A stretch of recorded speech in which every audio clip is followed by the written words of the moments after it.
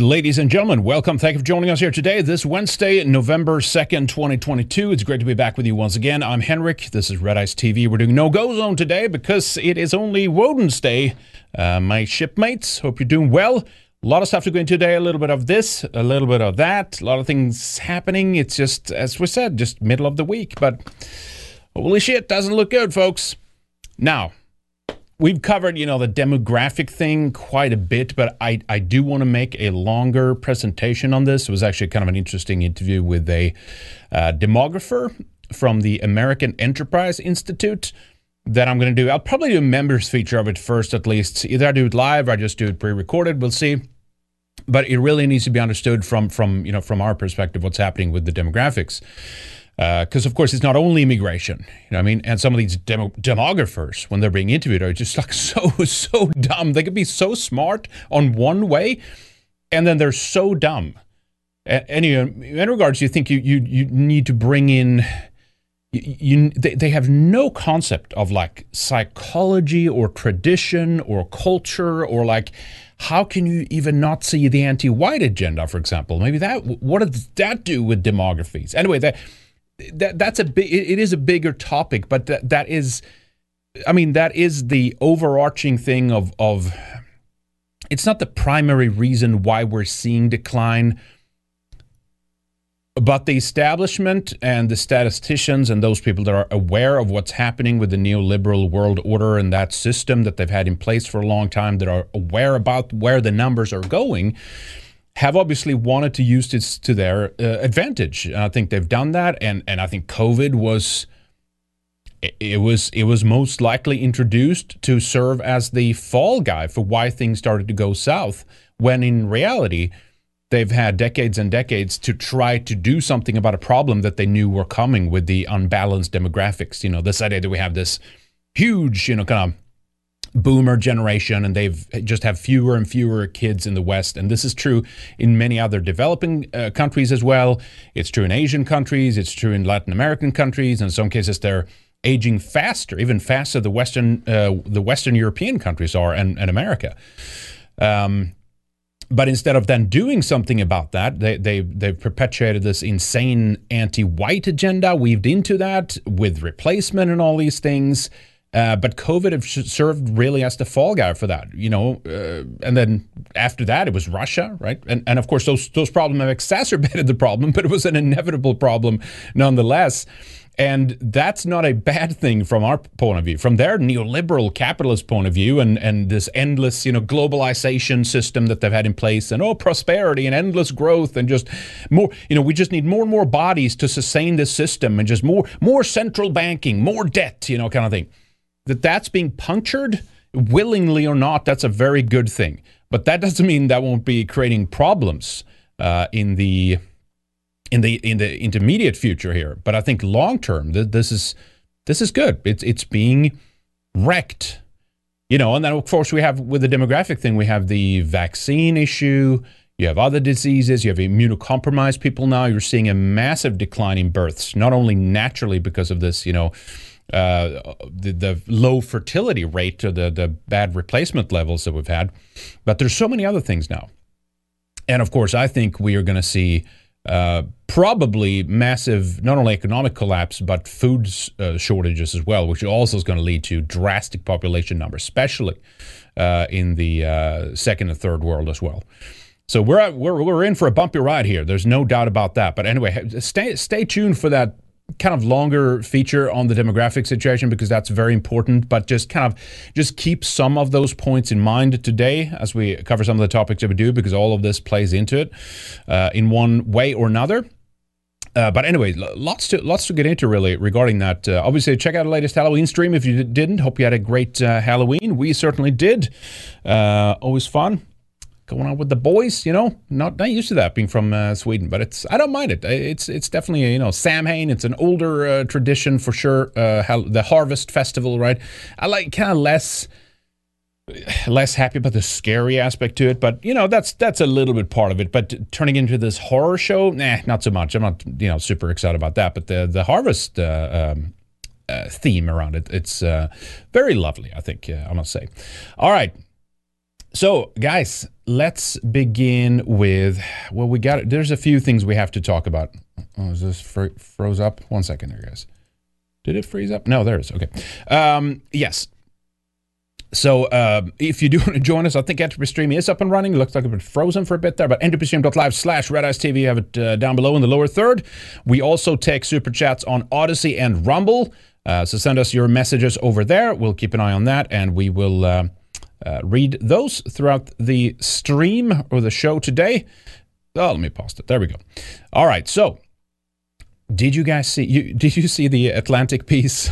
Someone made a funny video about it. So it's just, you know, if you follow some other streams and shows, I think you saw it. The Atlantic. Let's begin here. I guess let's begin with the COVID stuff. Well, partially anyway. Let's declare a pandemic amnesty. We need to forgive one another for what we did and said when we were in the dark about COVID, by Emily Oster. Someone made this one with a little Fauci in it too. It's kind of funny.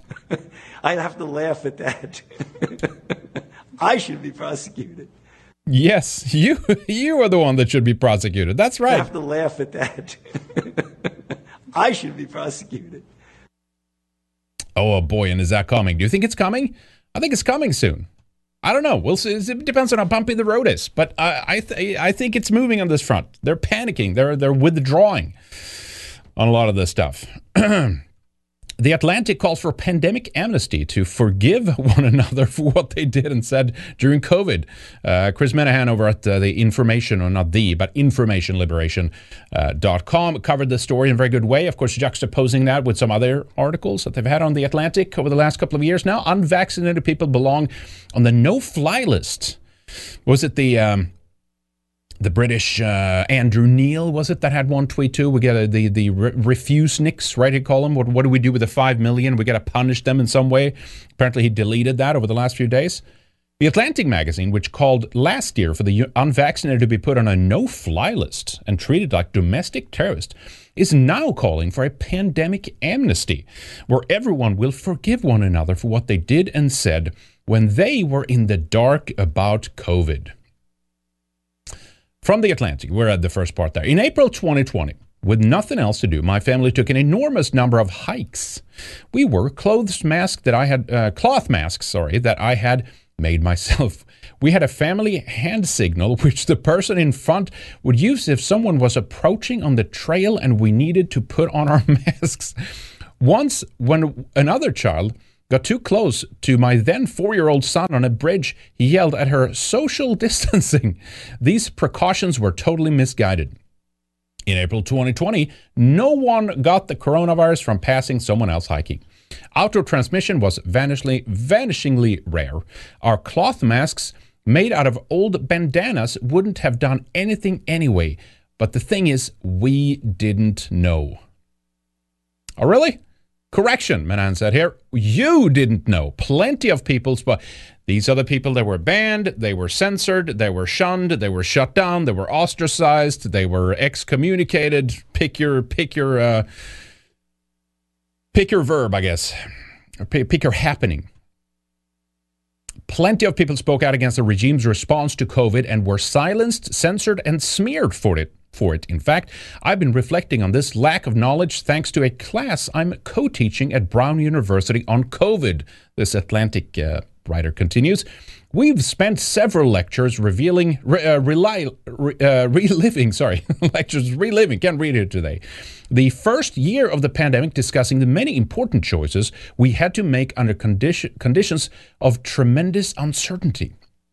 Menahan says here, how come none of the people who were right about this from the very beginning, like Dr. Ron Paul, for example, are being invited to teach at our top universities? How come they're being censored, silenced, and blacklisted for being right, while those who were wrong about everything are being promoted or getting promoted? Back to the Atlantic piece, some of these choices turned out better than others. To take an example close to my own work, there is an emerging, if not universal, consensus that schools in the U.S. were closed for too long. The health risks of in-school spread were relatively low, as so many people said at the time, right? whereas the costs to students' well-being and educational progress were high. The latest figure on learning loss are alarming. But in spring and summer 2020, we had only glimpses of information. Reasonable people who cared about children and teachers, advocated on both sides of the reopening debate. Another example is when the vaccines came out, we lacked definitive data on the relative efficacies of the Johnson & Johnson shots versus the mRNA option from Pfizer and Moderna. The mRNA vaccines have won out. But at the time, many people in public health were either neutral or expressed a J&J preference. This misstep wasn't nefarious. It was the result of uncertainty. Back to Meta, it says, just ignoring all the lies the government told you about vaccine effectiveness and the fact that these experimental shots were mandated for men, women, and children.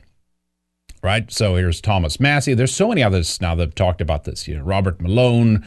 You had Steve Kirsch have talked about this. What's the other guy's name? Alex Berenson and stuff like that. And of course, a lot of these people have been banned as well. This is not a surprise. But now we've seen a fascinating backtracking. See this piece? I don't think I got to play that piece. What was it? The alarming like they're several years behind now. Number of the kids. Let's see if I can find that piece here. I think I was going to play that the other day, and we didn't get a chance to do it. Let me see if I have it here. I don't think I see it right away, but it's very interesting that now they're running away from the. Oh, here it is. Let me play this real quick. National test scores. Yeah, this is just a kind of a sample and stuff like that. But speech impediments, psychological issues, like you've basically created a generation of like weirdos that will be like perpetually just years behind because of the mask thing alone and them just staying home and stuff. Anyway, here, look at this short piece from NBC about this. New test scores out tonight underscore the devastating impact the COVID pandemic has had on our kids and learning, both in math and reading. Rahema Ellis has details. More evidence tonight that nearly 3 years of pandemic disruptions had a devastating effect on students. The National Assessment of Educational Progress tested nearly 450,000 fourth and eighth graders across the country. The math results were especially alarming. Only 26% of eighth graders were proficient or above in math, down from 34% in 2019. The average eighth grade math score fell in every state except Utah. The literature has shown us that math was very sensitive to instruction. In reading, just 33% of fourth graders were proficient or above, down from 35%. In Union, New Jersey, one superintendent is keenly aware of the problem. Challenges are greater than I've experienced in any year of my 30-year career. What are they doing about it? In the classroom, teachers focus on small group instruction, closely track individual progress throughout the year, and students spend time relearning social skills that experts say are necessary to improve their academics. In terms of saying just how effective it is, would you say you know already? It's not too soon to tell that we're making progress. We are seeing some uptick in academic performance, albeit very incremental. It's also very important to apply it. In rebuilding those social skills, fourth grade teacher Cynthia Carhart sees improvement. You can't expect a child to grow 3 grade levels in 1 year, but as long as they're making growth and they're showing you that they're trying, that's really important. Rahema Ellis, NBC. All right, so you get the point there. Everyone's behind. There's been tremendous issues, and I'm still thinking of what's the pivot here, right? Why are they covering this? Why are they conceding on these points? Maybe the pressure is just too big. They just can't do it anymore. Fauci in the U.S., of course, he's retiring from the NIH or NIAID, I guess it is technically, but under NIH, he's been working later this month, I think it is. What was it? Mid-November or something? He's retiring, right? He's going to flee to maybe some island somewhere. You know how these things go. And the information liberation piece here also pulls out this idea about the push around the vaccine, the coercion, the psychological pressure these people wanted to put on others, shaming them and things like that, right? And here's the lady who wrote the piece here. regarding that. And so she happens to say, well, shaming people who haven't gotten a vaccine is not likely to work at this point. However, what will? Individual family pressure. Maybe vaccine requirements for things you want to do. Domestic, air, train, travel, work, sports events. Yes, we can have these without shame. Another tweet they pulled, and that's back from December 22nd, 2021. Strong endorser here. If you're pregnant and unvaccinated, get vaccinated. It will protect you and also pass antibodies to your fetus. They didn't have much of these studies, right? This was all made up, all lies. And of course, now we're seeing the excess death numbers starting to come in. And it will return to COVID a little bit later here too. As the piece continues, and he pulls a lot of good things out here too, by the way. So check out the whole piece if you want to. But it's just the audacity of these people, right? Of like pushing this now, and like now we didn't know any of this, and then like the people who did have countering information, of course, were censored and blocked and banned and all that stuff, right? And now they're just pretending, we're like, whoa, there was no way we could know this. What the deeper ramification of this is, I'm not yet sure. Will they have a couple of sacrificial lambs they throw to the public, you know what I mean, in order to kind of appease the anger around this? That's very possible. Does it mean the fall of more powerful people that push this? Probably not. I hope so. We're going to need a lot of people in jail. We're going to need, speedy trials here, and we're going to need people in very insecure jails all over the world, really. Everybody who pushed this. But it does connect with our next story too, just how deeply social media was involved in this, and again, keeping the lid on this type of information that countered the official narrative, which of course was one of coercion, and at the end of the day, absolute just mayhem and murder, if you want to go that far, because that's what we're beginning to see now with the died suddenly pieces just continues to drip in every other day. Every other day I see 2-3 different pieces of like, oh, here's someone who died, a 38-year-old, here's a 42-year-old, here's a 50-year-old, here's a 13-year-old, here's every other day now. And we know what's going on with this. This is not a mystery around this like they try to claim, right? So the Department of Homeland Security is another big piece that you might see, and I want to mention it in passing just in case you didn't, regarding you remember the disinformation board was set up with that lunatic young girl that was going to head it up? I forget her name now. That fell through, and of course, because of the pressure was just so hard. So luckily we got that. But we and many others said at the time, this doesn't mean it's not over. They'll just keep doing this work, but they won't announce it. They won't have a public face for it like they try to do, right? The Disinformation Governance Board, right? That was the name of it. So, of course, it came out, not a big surprise here. Li Fang at The Intercept had, I think, a couple of tweets about this and linking to the major story regarding the truth cops at the Department of Homeland Security. This is from October 31st here. Documents show Facebook and Twitter closely collaborating with the Department of Homeland Security, which again ran that government, the Disinformation Governance Board, right? Which supposedly went, it was dismantled. There was a good time, not a good timing on that, apparently. But so, yeah, the DHS, the FBI, to police disinfo, plans to expand censorship on topics like withdrawal from Afghanistan, origins of COVID. That was a big one regarding the vaccine, but that was certainly not the only one. They had racial justice things. In other words, the whole anti-white narrative was going to be, be policed in the sense that you can't expose the anti-white agenda. That was weaved into this. Information that undermines trust in financial institutions, because of course we're heading for that inevitable major financial collapse anyway, right? So this was one of the, I think this was just one of the pieces. Was this? No, this is this is the main one, the Truth Cops piece, exactly. Again, longer piece. We don't have time to check out the whole thing. Can I not just read that without? No, okay, all right. Some follow-up stories on this too. I've confirmed that there are links between yesterday's story, the big story by The Intercept, on DHS policing disinfo and the work done by EIP. Remember this?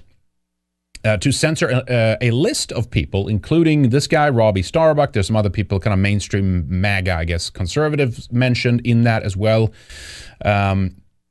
he says here, the Election Integrity Partnership is that group he's referencing there, the EIP. The story of the EIP censoring us on behalf of the government is not over. It has only just begun. We can't let this go without a fight to stop them. For those who don't know the details on this, there's a thread recapping the facts regarding that. So this is, and it's exactly what happened to so many other people under or during the whole COVID hysteria as well, where you basically have everything from CDC going in and telling Twitter and other social media what they should or shouldn't take down, essentially, right? So again, they used the medical pandemic to set a precedent regarding tackling what they deem mis or disinformation, essentially. This is harmful. There's a public health danger around this. We have to come in and shut certain people down. Remember, we had one, I had one that was flagged by someone at the CDC for some reason about passing, I guess, the shedding, right? Shedding of the after you've been vaxxed from the mother to the daughter through skin contact and things like this. That they wanted to have taken down. Apparently, Twitter didn't do it, which was kind of interesting. But anyway, the point is they're trying. And in many regards, they have been very successful. So now you have a direct violation, of course, where government comes in and government agencies come in and tells social media what should or shouldn't be censored, which, of course, is, that's what the First Amendment supposedly is for, right, in the U.S., is that it's not to protect private company can do whatever they want. You heard that bullshit line, which is garbage in and of itself anyway. But regardless, it was specifically to protect people from having the government clamping down on them, right?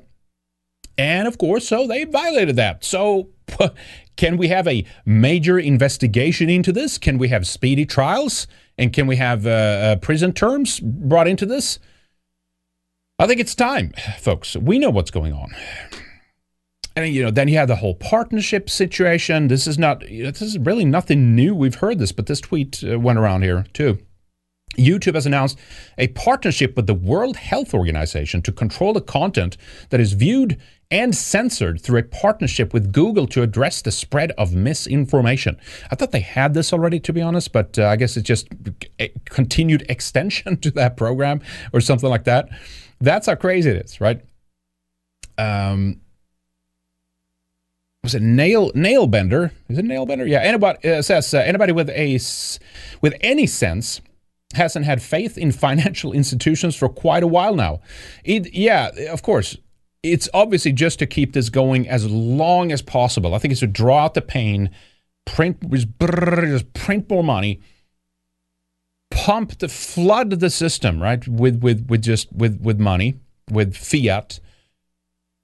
And ironically, you can do things with that. Sure, you get deeper in debt and all that stuff, but I mean, if you have a global financial crash, at the end of the day, if you have things, who's going to come and claim that back from you, right, or from a country or something like that? I mean, not that couldn't happen, of course, but we're seeing, which I think is an intentional destabilization of the entire global order, essentially. And as we've said before, but for newcomers, this is so that they will be able to build back better, right? That's what they want. But it's also very dangerous because sometimes when you do a controlled demolition, you don't always get it right. You get wrong measurements.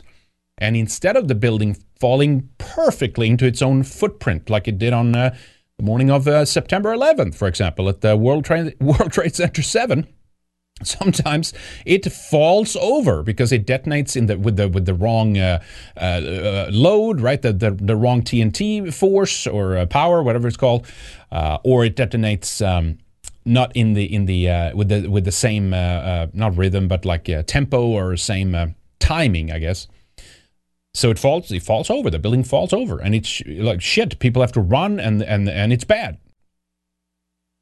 Now you could argue, well, that's also part of the deal because they just want to inflict as much damage as possible to get as many people to get as many people killed as possible.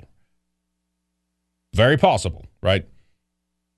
But I think there's a very fine line between nuking your own system and then it going too far where you basically lose all control and you won't be able to rebuild anything because basically there's There's nothing left. And so, you could argue all day long, and we should argue that all day long in a way. Is it, how intentional is it? How many people are in on this? How many people are aware of this? Is it just ineptitude? Is it incompetence? Why is this happening now? But as I said, I think most of it hinges on that the demography thing. They tried to replace us for the longest time, right? And that didn't pan out exactly as they envisioned, right? It partially has panned out the way they wanted to, but then you have like the United Nations coming up with these excuses, right? Well, we need replacement population because we have an aging population, right? Here's just some of the demography maps that we've looked at in other shows, right? EU, Russia, China, Japan, Canada, Brazil.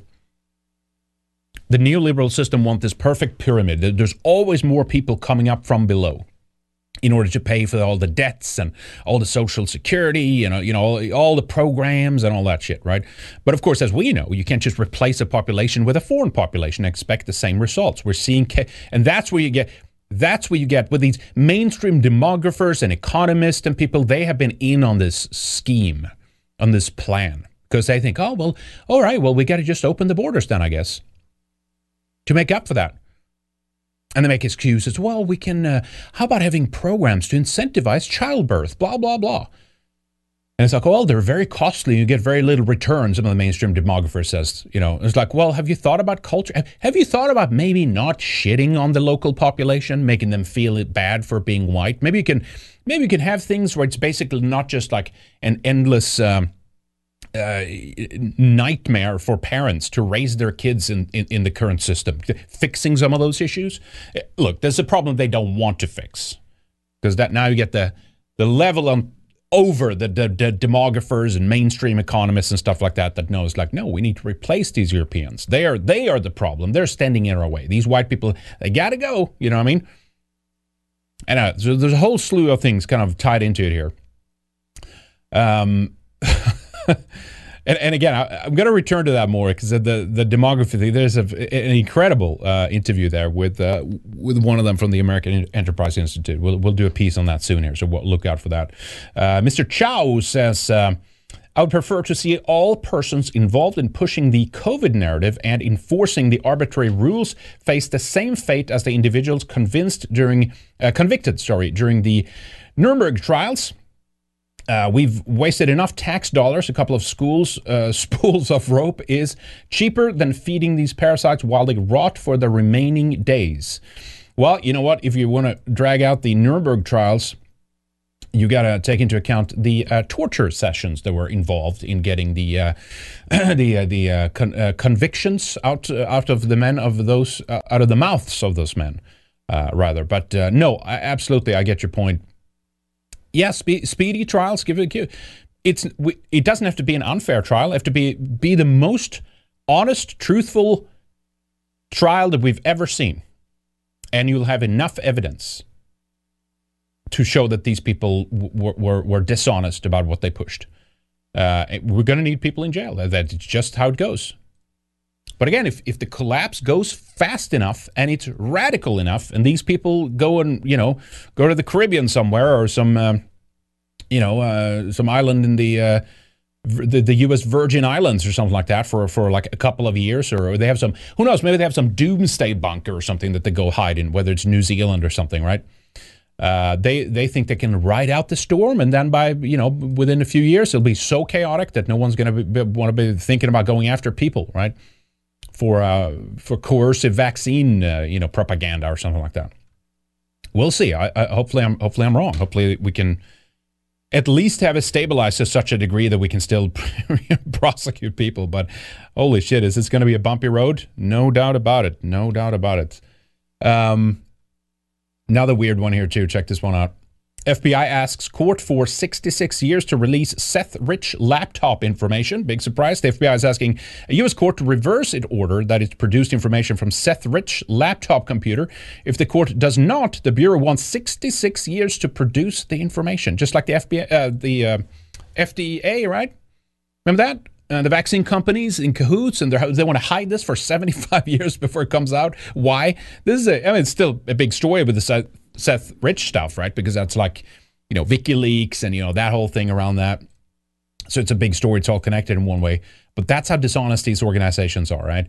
The FBI, the DHS, the FDA, it's just like rotten to the core, and it has to be destroyed. It's destroying itself. It's going under. You can't run countries like this. It's just impossible, right?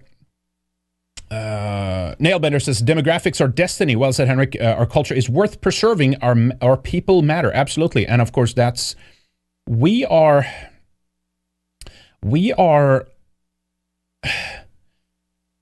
I'm not going to say we're going to be fine. I mean, I think we're going to be fine. But at the same time, we need hard times. It's okay to have hard times. It's the complacency that has been brought out essentially because of all the comforts and all the modernity. And again, that's the liberal world order, and you could argue it's like, okay, was it hard before? And, it's like, okay, sure, materialistically, maybe things have become more comfortable and convenient. But then at the same time, with like opening our country's borders to make up for this demographic downfall, right? Holy shit, have things gotten worse in our countries. Can't just replace the population and expect things to remain the same. And some of them know that, but many do not. They're a true believer in the new religion. We're all equal, so you can just swap out people. It's fine. Just import millions and expect, the GDP to continuously always go up. Fuck that shit. That needs to drown. That needs to go under. That whole mentality and mindset. And it's happening right now. And it was always going to happen, whether it was COVID or whether it was the Russia-Ukraine war with all the supply chain disruptions and, less minerals now on the global market for production of all the cheap goods that have been made over in the world's factory in China. That's going to stop. The 2-day Amazon shipping is soon to be over, and thank the gods for that. You know what I mean? Materialistically, will it be harder? Yes, absolutely. It could be borderline catastrophic even in the West. I think it is going to be catastrophic in many, as I said, third and second world countries. Remember this? I put this on our Telegram. You're going to follow us over there if you want some good updates. t.me/RedEyesTV. Acute food insecurity in Africa. That's the current picture right there. It's also why you have people like the Bono guy that I included in the latest video Lana made about basically white people, Europeans being a minority in the world, the true minority, where he says that the one guy, he's part of that the one campaign that Bono, the U2 guy set up, right? And he says Europe and Africa is going to have a very close relationship because one way or another they will be coming. He said, remember that?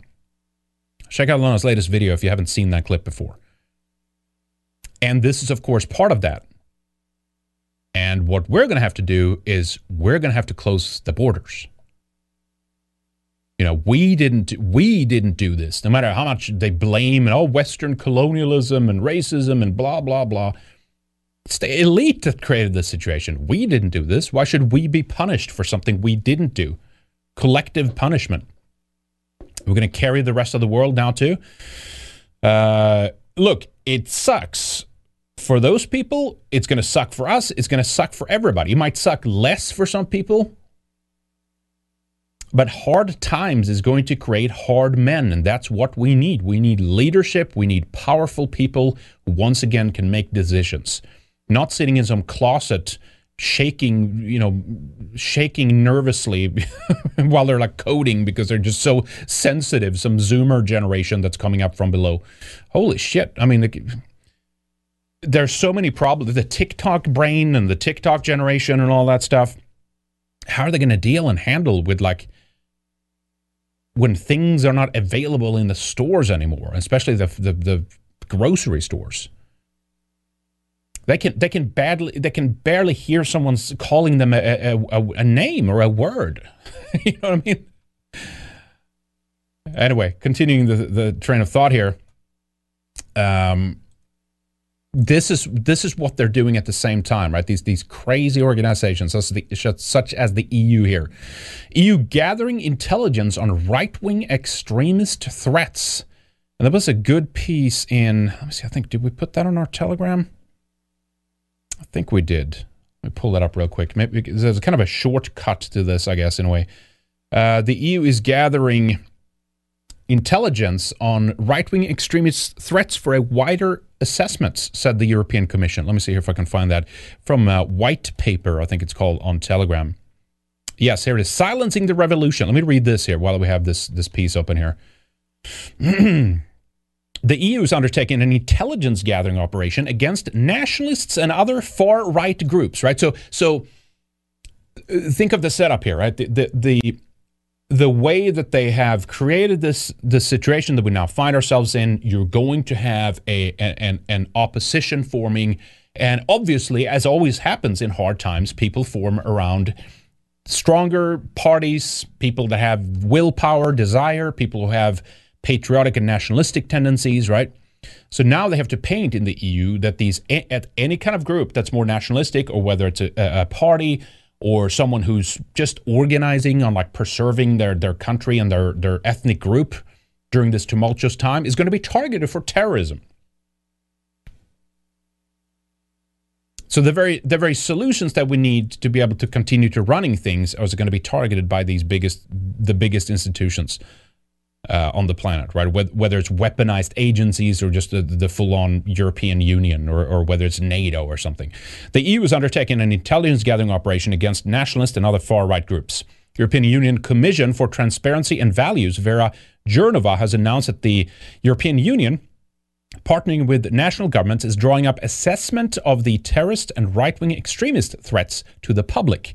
This announcement and the action being taken by the European Union come after the United States shared an intelligence report with the Commission, which outlined supposed Russian gifts of cash, material, and cryptocurrency to far-right groups, think tanks, and politicians. Okay, I'm sure there's been so much of that. It is clearly not about terrorism. The European Union has already established that its political modus operandi for the coming harsh winters of 2022 going into 2023 will be to blame Russia, silent dissent, and has recommended using COVID-19 restrictions as a cover to keep people from gathering to protest in the streets. Turn all those notifications. Hopefully you guys can hear those. Getting those in Telegram here. White Europeans require political alternatives, leadership, and brotherhood more than ever. In the face of massive popular unrest due to deindustrialization, possible food shortages, and unaffordable electricity and petrol bills, there is no telling what the European Union and member states' governments may do. So that's from White Paper on Telegram. Check out their stuff there. The second wanderer says colonialism has done more good for Africa than decades of independence ever will. Yes, absolutely, of course. And if anybody don't believe in colonialism, feel free to do away with everything that it has brought. And we've covered this quite a few times. And actually, we have a piece on that later. I'm glad you brought that up. Thank you, second wanderer. That Namibia is demanding money from Germany at this time, when, depending on what happens here with the energy situation in Germany, and then basically not even being able to heat their own houses in Germany, now they're asking for millions and millions of Deutschmarks here. They're not going to get it because Germany said no. It's good for them, but just the audacity of them trying that now, right?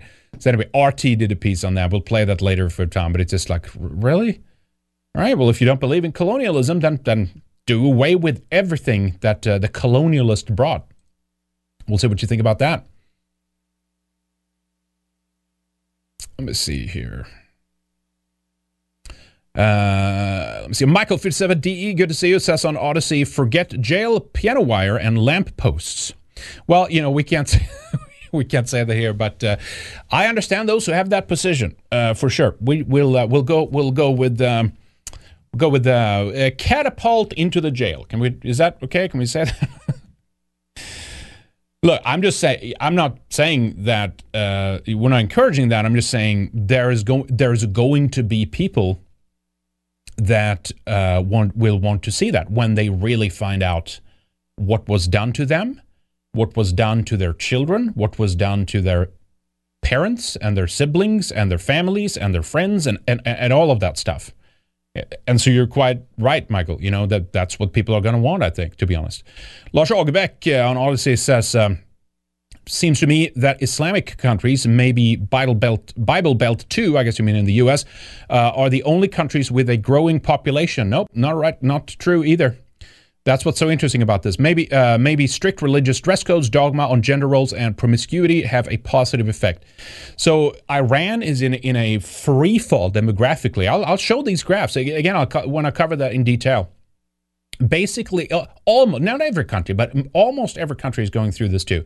And in some cases, they might still have a large, like, coming generation that's going to be, you know, become the workers or the consumers and all that stuff from the neoliberal perspective. But they're aging faster, some of them, even than Western countries are. The U.S. is fairly good demographically, but again, it depends on what you mean, because you can't just look at the numbers and say, well, look, here's many people, that's fine then. Sweden is like doing somewhat good demographically. Well, that's because they've opened their borders, but look at this destabilization that's happened in the wake of that. And that the system is going to be shut down anyway.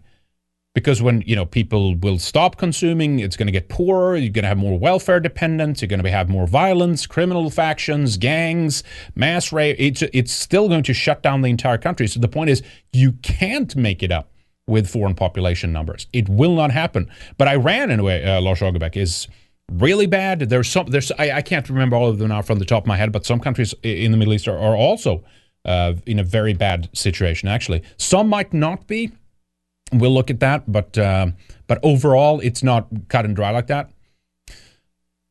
All right. So let me see here. I wanted to cover this too because it takes us into the France issue here too.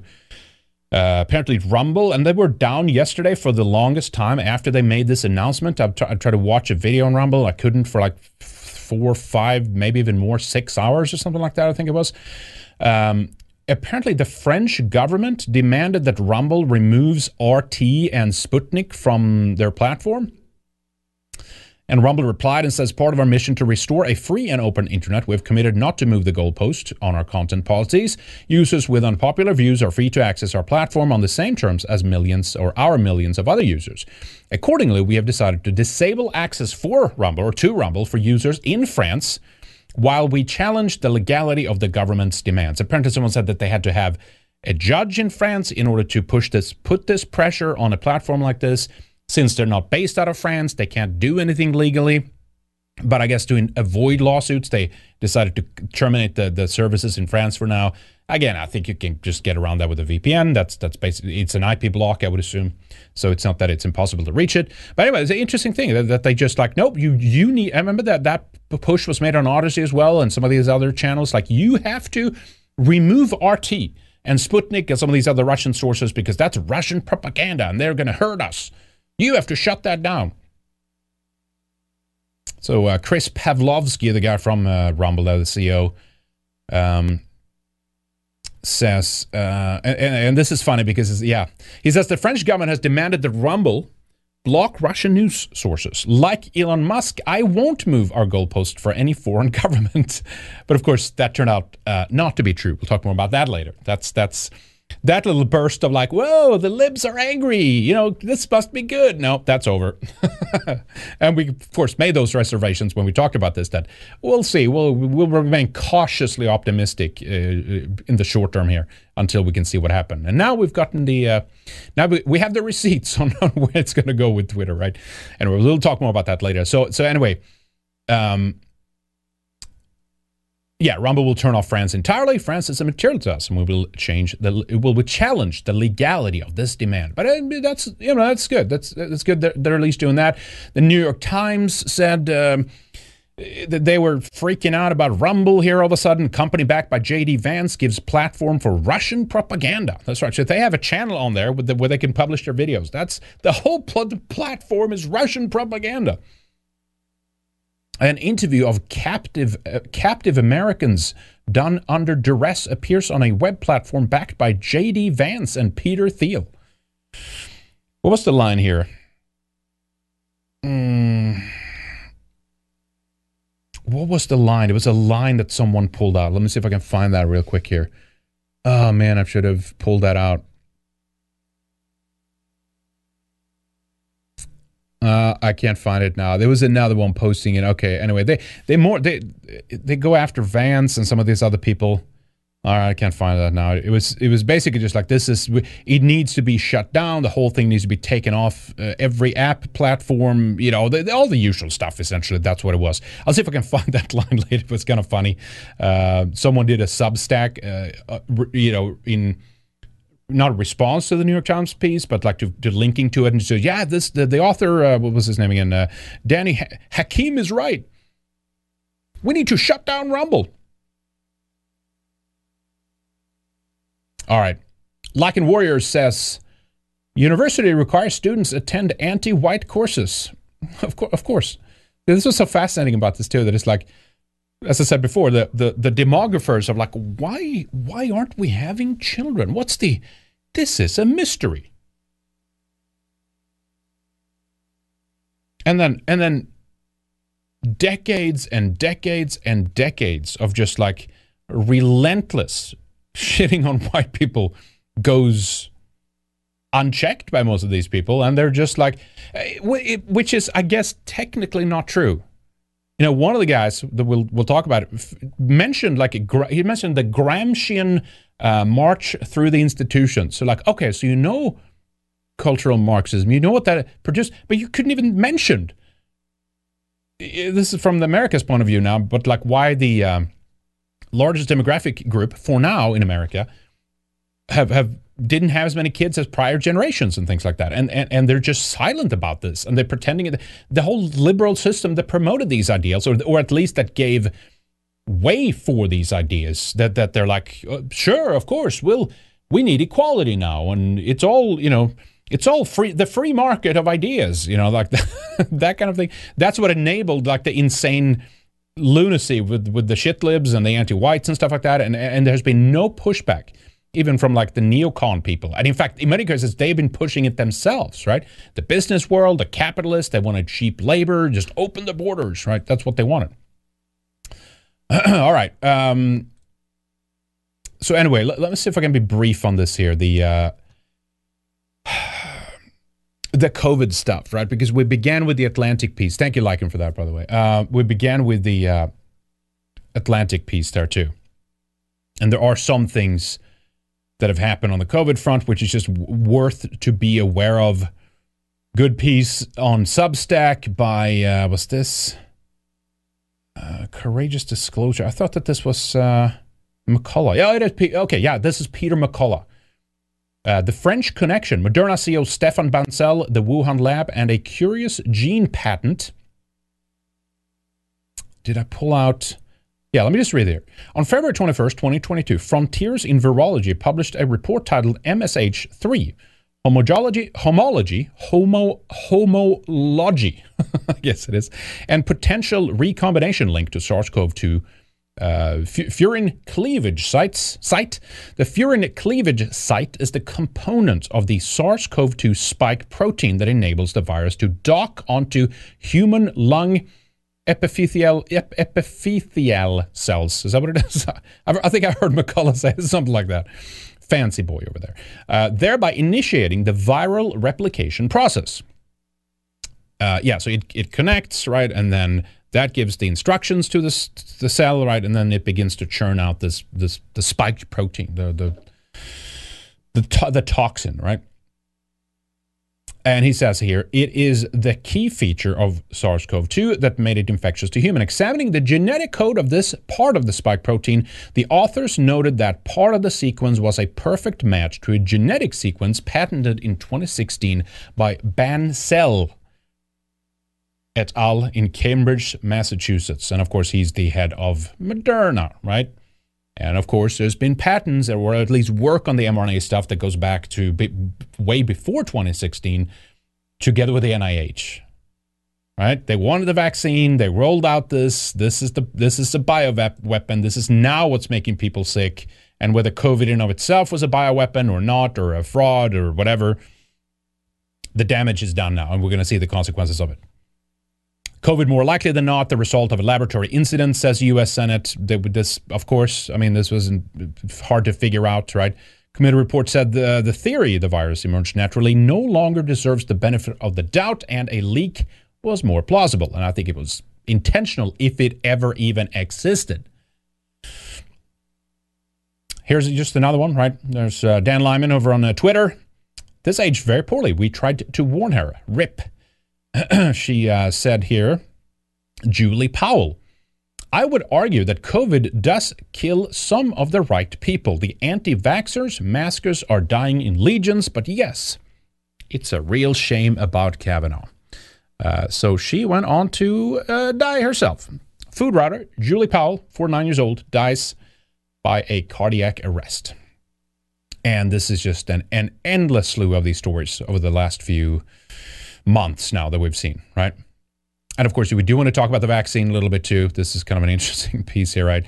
Sadiq Khan getting, where's my mouse? There it is. Sadiq Khan getting his shot. And then you realize he has he gets it with the cap on. Right? Is another one. Who is this again? Is this Canada? T.D. Martin Conway. Is that the UK? No, is that Canada too? Maybe that's Canada too. Let me take that off. Here he is here, right? And then someone zooms in on it. The cap is still on. How many of these have we seen too with the elite? Not the elite, maybe they are. These the elite? No. They're the managerial halfway, the midwits that are pushing this, right? But yeah, because they can't afford another person collapsing on stage or getting some like direct side effects of this kind of stuff, right? Can't have that. So it's better be safe than sorry. Let's just fake it in front of the cameras, right?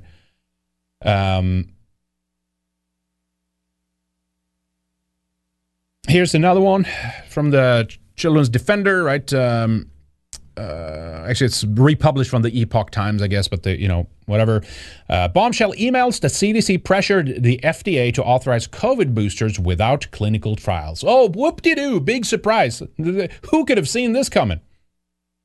The Centers for Disease Control and Prevention pressured U.S. regulators to clear COVID-19 boosters without clinical trial data, according to emails obtained by Judicial Watch.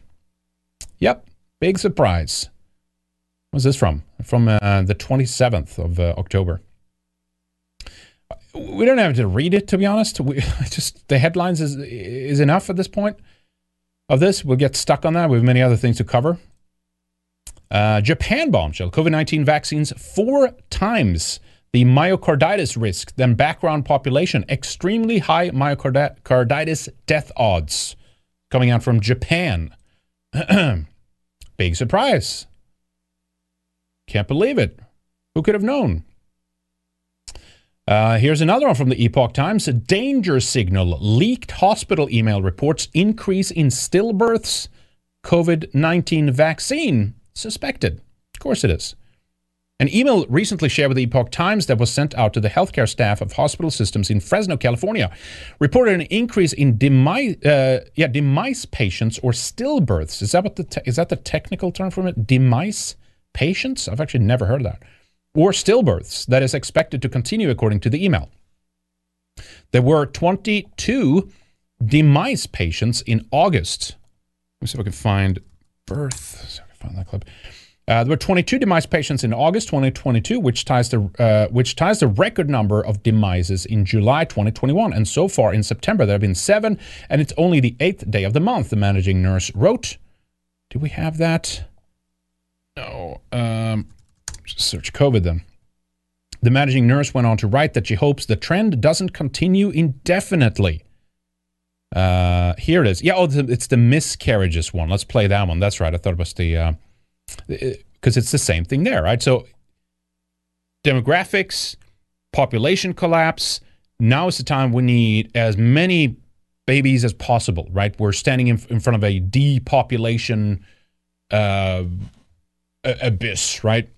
Of course, rightly so for a while, because we assumed it will be kind of business as usual for many years before, COVID, and then the Russia thing, and then the supply chain breakdown and all that stuff. And again, that was kind of an inevitable thing with the demographics. But then at least you'd say, okay, well, then at least the babies that we do get, we could maybe not that smart to kill even more than with like the COVID shot and causing infertility and stillbirths and stuff like that, right? Yeah, here's that OBGYN nurse in Florida talking about that, the miscarriages and infertility. Listen to this. Kimberly Biss, I'm an OBGYN that practices in St. Pete, Florida. I can definitely say since the vaccine rollout started, we have seen in our practice a decrease in new OB numbers, which would be infertility, by about 50%. We've also seen an increase in miscarriage rate by about 50%.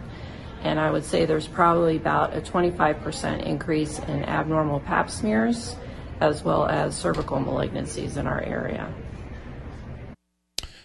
So they're killing us. They're killing our population. They're killing our young. They're killing the yet to be born. And we're not talking abortion now. Now we're talking about the clot shot, which of course did they push that on pregnant women there for a while, right? The study in which Thorpe was involved. This is another one, not a doctor here, talking about this.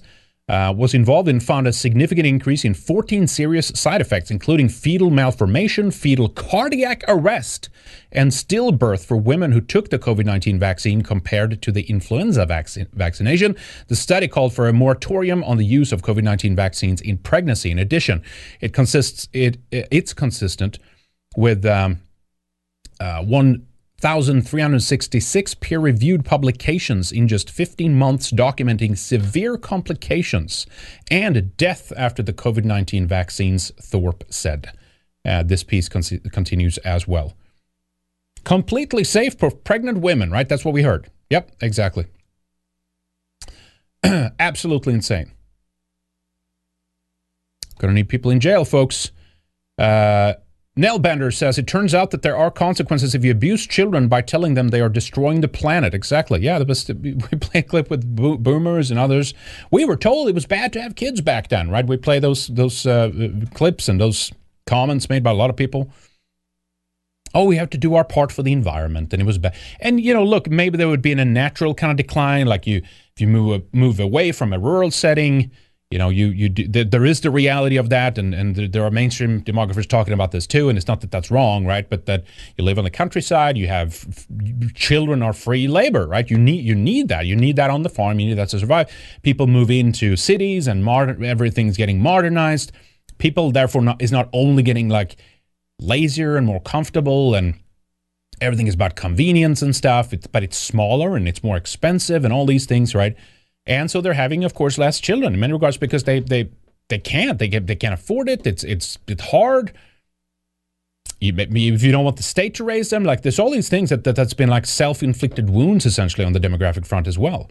But they have done everything they can to make it worse along the way too. That's what's so fascinating about it, which I don't hear mainstream demographers talking about much. Thank you, Nailbender. Appreciate that. Enlightened Despot says, I'm looking forward to judge trying to explain to Trudeau, sir, life in prison also means you lose your 3 jet holidays a month. Is that what he's taking now? I guess so. And listening to him cry like a little girl.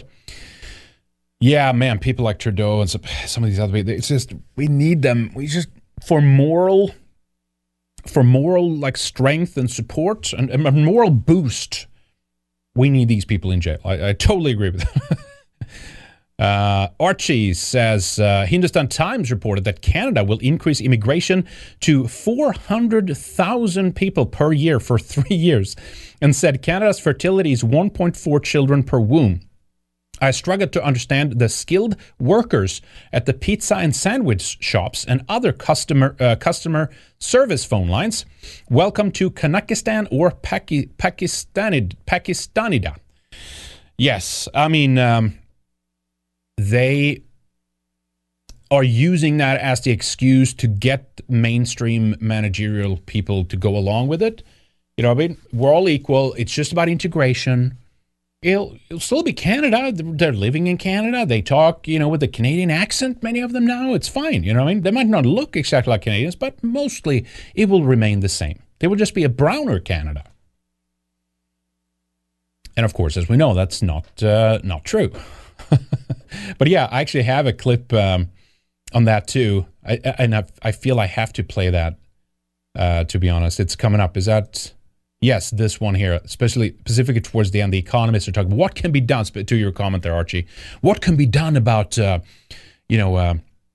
there's workers have too much leverage. That's what they're saying. They're upset about this. Remember they had that Bank of America piece where they're saying, my God, we can't believe this. The workers out there are having way too much leverage. They can now negotiate salaries. You want work to be in demand. Cheap shit can wait. I don't care about the economy at the end of the day. I don't give a fuck about how much cheap stuff you can buy. It's not about that. I don't care about GDP. Even if we suffer hard economically, the most important thing that we have is our people, and we can always turn that around. And that's what no one is talking about when it comes to these equations around demography. There's nothing wrong with a slump or a downturn. Endless growth is impossible. No matter how you can never square that circle. Eventually, you're going to have to deal with it. And if we don't do it intentionally by human action, look, they could have made choices years ago. Okay, look, it's not going to be the same endless growth and GDP production and debt and all that stuff, but we're not going to open our borders, right? Think of it positively. Now workers will have more leverage. There'll be higher salaries because workers will be more in demand. That's a good thing, right? Nope. Screw that shit. Leftists are even, the workers' champions kind of guys and people. No, we gotta open the borders, you see, and replace these shitty white people here. Totally turn their back on anything that has to do with that. Here's another one here, just kind of closing out it's all demography related, of course, but closing out like the COVID angle to this. Infertility concerns, dropping birth rates, 1 million missing babies in the European Union. There's a terrible drop of about 20% in multiple countries. Here's the graph. You can go up to full screen so you can see. As many of you know, birth rates have taken a bit of a dip since the introduction of the COVID-19 shot. And again, a lot of reasons for this. I think you can't just pin it on COVID. Now that's a huge part of it. But there's a lot of reasons for this as well. A study in June found that 75 to 150 following injection, there was a 15.4% decrease in sperm concentration from baseline and a 22.1% decrease in the total motile count. There's a mobility of the sperm, I assume, right? Media picked up the story and called it transitory, similar to what they claimed about myocarditis. But what is the state of birth rates now?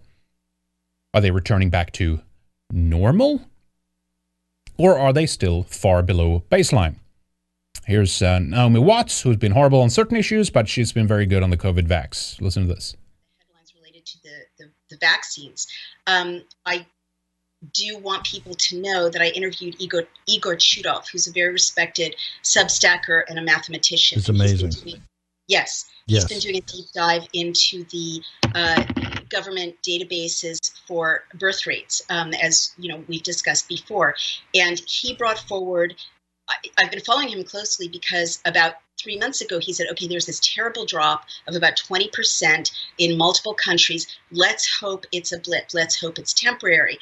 And he's very careful checking, and it's now 3 months later, and he's confirming that it's not temporary, that in fact there are 23,000 missing babies in 1 quarter, 3 months in Germany alone, meaning almost 100,000 missing babies this year, projecting ahead till the end of 2022. And then this is just one country. And then you look at the whole European Union, and it's close to 1 million missing babies. In other words, a drop in birth rate so systemic that we're missing 1 million new babies, almost 1 million in all of the European Union. And the really important thing I want to tell you, when you're asking, well, how hard are those numbers, is that he actually had a control, which is certain provinces in Hungary, for various reasons, didn't get vaccinated. They were very low vaccination uptake provinces. And so they had virtually normal birth rates. So there is a control now for the missing babies of Europe. Right. And again, I think it's interesting that she mentions Hungary because, of course, we have seen articles, New York Times, probably The Atlantic, right? All the LA Times or whatever, ABC News, CBS, BBC, oh my God, the Hungary's natalist and, anti-Semitic, and there's like they're the new Nazis essentially over there in Hungary, right? So, okay, if they didn't take the shot, great. But they've also had a decent policy on actually encouraging birth rates within their native population, which of course should have happened all over Europe. And some countries tried, granted, right? But like, take Sweden, for example. They tried like by having tax cuts or, if you have one more child, you get this. Like, okay, great. But it's not just about the money, though. That's the other thing to this, right? While you're incentivizing people financially, maybe just a little bit, or some tax breaks or something if you have more kids or whatever, you still have a culture and a society and an academic environment, an entertainment environment, a media environment where like Swedes are bad, they suck, they're racist, it sucks being this constant looking down at like native Swedes and stuff like that. That's just like Swedes are steeped in that environment, feeling bad for who we are. That has to change. You have to. Again, I'm not saying that's a coincidence. Oh, they just didn't understand this. They've allowed it. They wanted this to happen. So I get it, right? But I'm just saying, if you want to take any of these mainstream people at their word that they're genuinely, surprised or confused or why this has happened. Well, we tried. We offered more money and stuff.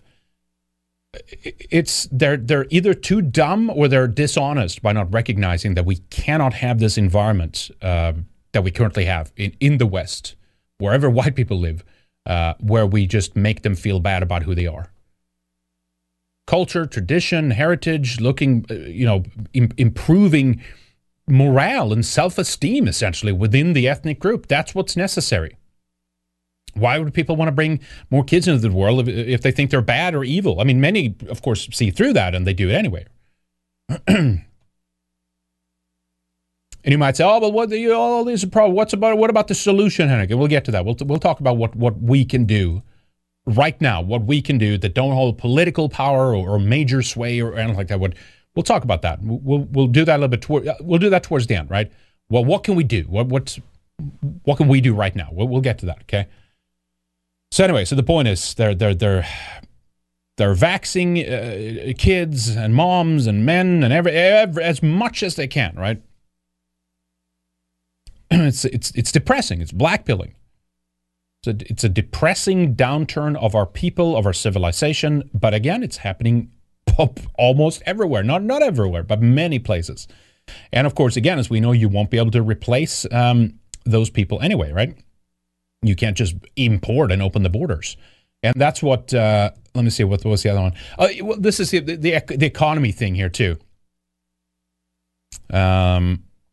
Which ties into all of this, right? If you have bad economic circumstances, food shortages, threats of food shortages, inflation, you think people are going to have more kids in that environment? White people, I hope you saw the intro little snippet in Idiocracy, right? The super intelligent people, the white people saying now, oh, can't possibly, the market is just not good right now. We can't bring children into this world.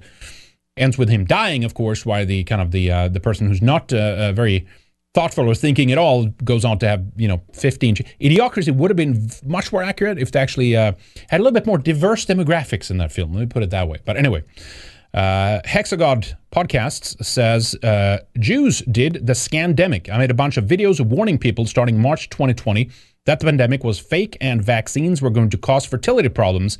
Everyone who promoted fake vaccine needs to pay. Albert Bourla went on to get prizes, right? The Genesis Prize. He went to Jerusalem, super proud of this. He even donated some of the prize money from that to Holocaust museums in Israel, in Jerusalem, and things like this. And of course, as Kanye would say, look at the reality of the breakdown, right? Of who primarily pushed the vax or who's been CEOs of these companies and stuff, right? That's the fact of the matter. It's just what it is. So Lagarde here, the European central bank lady, the inflation crisis has come from pretty much nowhere, according to the European Central Bank president, along with her predecessor, Mario Draghi, who went on to be the PM of Italy and ruin that country as well, all like World Economic Forum puppets, all that stuff. They deserve much of the blame for the financial crisis Europe will go through in the coming decade. Again, if they can pretend that we had no idea what was happening. Oh, well, you see COVID, right?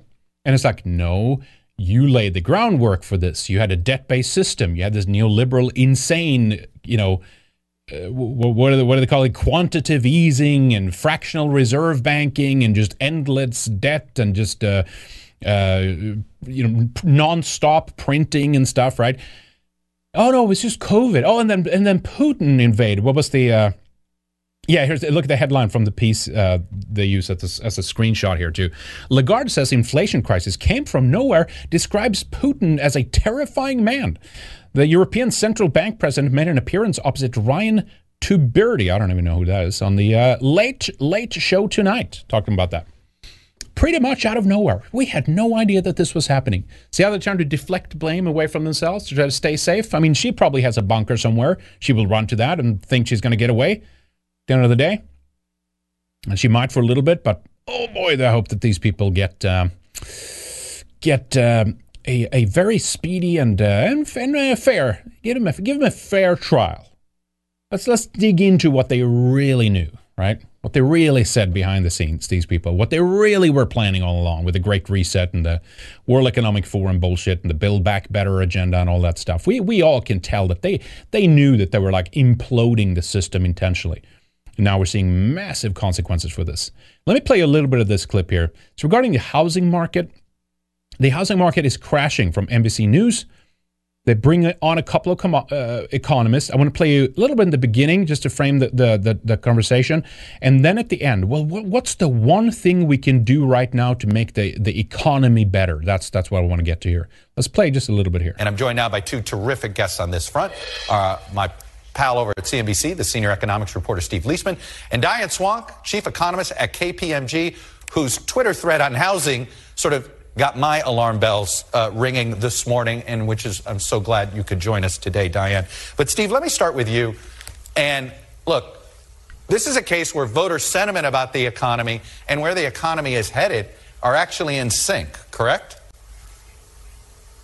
Potentially, yeah, to the extent that people are worried about a recession. It is a abiding concern of economists, forecasters, CEOs, Federal Reserve officials. Kind of interesting that such a small percentage think we're in one now. There's a lot of talk about are we in one yet, but 59% think that's to come, which is not a very good number. And Chuck, I want to say you were spot on starting. Well, is it true or is it false? Let's talk about that. Their job is just to keep the cogs of this broken machine going as long as possible, to make the pain and the suffering as excruciating as possible. That's all I'm saying right now. Just let it, just keep it going. Just whatever you can do, just flood the market with money. Just stimulate, kind of thing, and because that will make the hard so much. That will make the fall so much harder, right? With housing, because, I've been doing this poll for 14 years, which is ridiculous to think about it, but nothing colors people's attitudes about the economy as does their views about housing. The 23% who think their home is going to decrease, that's the highest level since 2008. That's the financial crisis. And the percent who think their home is going to increase, just 32%. That's the lowest level since the pandemic. So I think you're right to focus on housing and the importance of that for people's attitudes on the economy. Well, Diane. All right, so he goes over to that later. But listen to the end now. Then they talk generally about the economy. Let me see if I can find the right spot here. I think, is this the last question by him? Let's check from here. Don't mind, real quickly, you asked me at the top of the show how the reality comports with the poll of the economy. One thing the Biden administration has going for it is this really low unemployment rate. Yep. And yeah, Republicans have a double-digit lead in our poll on which party is best for creating jobs. So I guess when the Americans put a pox on your house, they do it on the entire house. You know, Diane, it was funny on the illegal immigration. You said the one silver lining in the housing industry is there may not be a lot of layoffs because they were having trouble finding labor, right? Exactly, yeah. And you know, this is a little bit unfair because I answer that same poll that Steve puts out. Let me see. No, okay, no, it was earlier. You got to hear this. Sorry, I got the wrong timestamp right there. Let's see if here's what's the one thing that should be done right now? And of course, look at the answer here too. In part because of the pandemic, we keep getting this idea that. And I'm not talking about illegal immigration. That's a separate hotbed issue. But the idea being of opening... There it is. Supply is it try to do something. What is the something? Here we go. Here it is. Okay, finally found it. That the business community wants to have. Is it increase the labor supply? Yep. Is it pay down the debt? What is something that they would like to see Washington do post-election that could actually help soften this landing? You know, Chuck, we do a survey of economists and fund managers, a separate survey, a smaller group, of course, and we've asked exactly that question. What else should be done here? And I don't know if you want to play 20 questions here, but I'll tell you right off, the number one answer, 2 surveys in a row, is to increase legal immigration. Mm-hmm. You go back to the Trump administration. As a matter of policy, they reduced legal immigration. That was brought to a halt during the pandemic. The Biden administration was very slow opening up the embassies, in part because of the pandemic. We keep getting this idea that, and I'm not talking about illegal immigration, that's a separate hotbed issue, but the idea being of opening up the doors for people to come in more legally and to fill the jobs that we have available in this country. One other thing, Chuck, if you don't mind, real quickly, you asked me at the top of the Anyway, and she repeats the same thing. Again, the Bank of America said the American worker have too much leverage, right? It's good for the worker to be able to have higher wages, right? And more demand over the workers that are available, even if that's low, right? But it's no. We need the one thing that should be done right now is opening the border. I'm just talking about how insane these people are to think in this climate that's what's necessary right now, and that's what they're pushing. This is where the far left and the capitalists, the neoliberals, they all align on the same issue, right? Open the borders, let them all in, as we can fill all these jobs that we have available, kind of thing. Instead of encouraging, I don't know, let's say movement then inside of the country, or movement of where the jobs are or something, move them to where the people are, where the jobs are and stuff like that. You have more homeless people than ever, all this stuff, right? Anyway, I'll go into this in more detail in that longer piece that I'll do on the demographics, because they're basically obviously shitting on white people at the same time, saying, oh, they're so lazy, they're not doing these jobs, and we have to open the borders and let them all in and stuff. And the point is, this is not going to work, and eventually your civilization is going to go under, just like Rome did, because you can't just replace the population, right? Black Phillips says, Henrik, aside from Germany, is much of the upcoming energy crisis in Europe price gouging or orchestrated by the World Economic Forum and the banksters? From what I understand, the UK gets its own energy or imports it from Norway, yet energy costs have already doubled. What the fuck?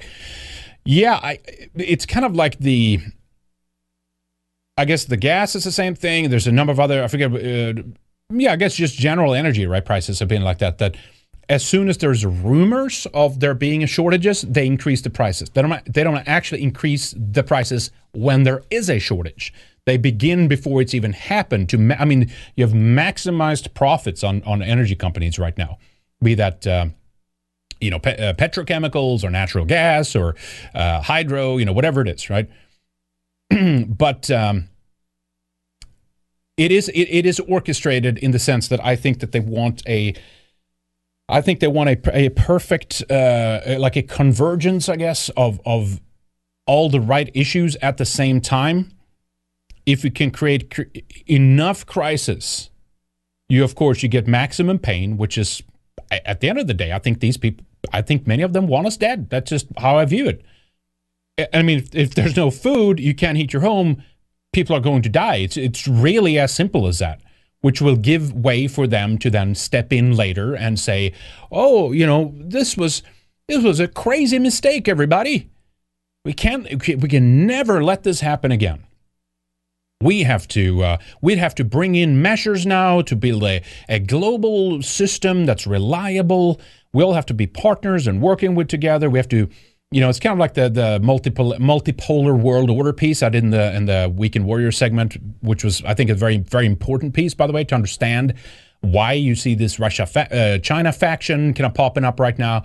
It's basically the new world order is decentralizing itself, because it knows that that's the only way it can survive. There's certain other things where they've learned their lesson now over the last few decades, that you can't trust the political system. You can't, despite cheating and despite election fraud, you can't trust the voters to vote for the right candidate. And someone might just show up that takes the direction in the wrong direction, right? Goes with the country in the wrong direction. Like the U.S., you could argue Trump did this, at least for a while. Or if it was in on it from the get-go, again, you can argue that, but the point is, many of them did not like this. They didn't feel that they had 100% control of the situation. And on some issues, I generally think they didn't. It was like a mercurial kind of guy. And of course, he turned out to, at the end of the day, to be reined in by the people around him, right? His advisors and the Kushners and all that stuff. So it didn't turn out to be that big of a problem, but it still showed to the global elite that somebody could just show up here who's an outsider and get elected and just start steering off in the different direction. We can no longer trust the political system to do our bidding for us.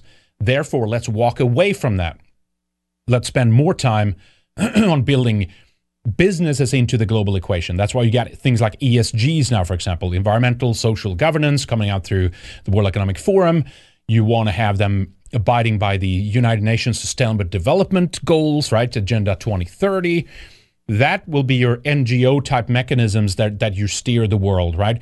And so even if you have a temporary break off of one of the poles of the New World Order, you have a multipolar new World Order that basically is in place that be able to maybe one cell is taken out for a little bit, right? You get a populist leader elected in a country. It's not so bad because you have distributed the power now over multiple centers. If you go back to that video that the World Economic Forum did about the what will the world look like in 2030, where the famous meme, you know, you'll own nothing and you'll be happy comes from, they showed you this in the video too. They say there will not be a central superpower like the United States.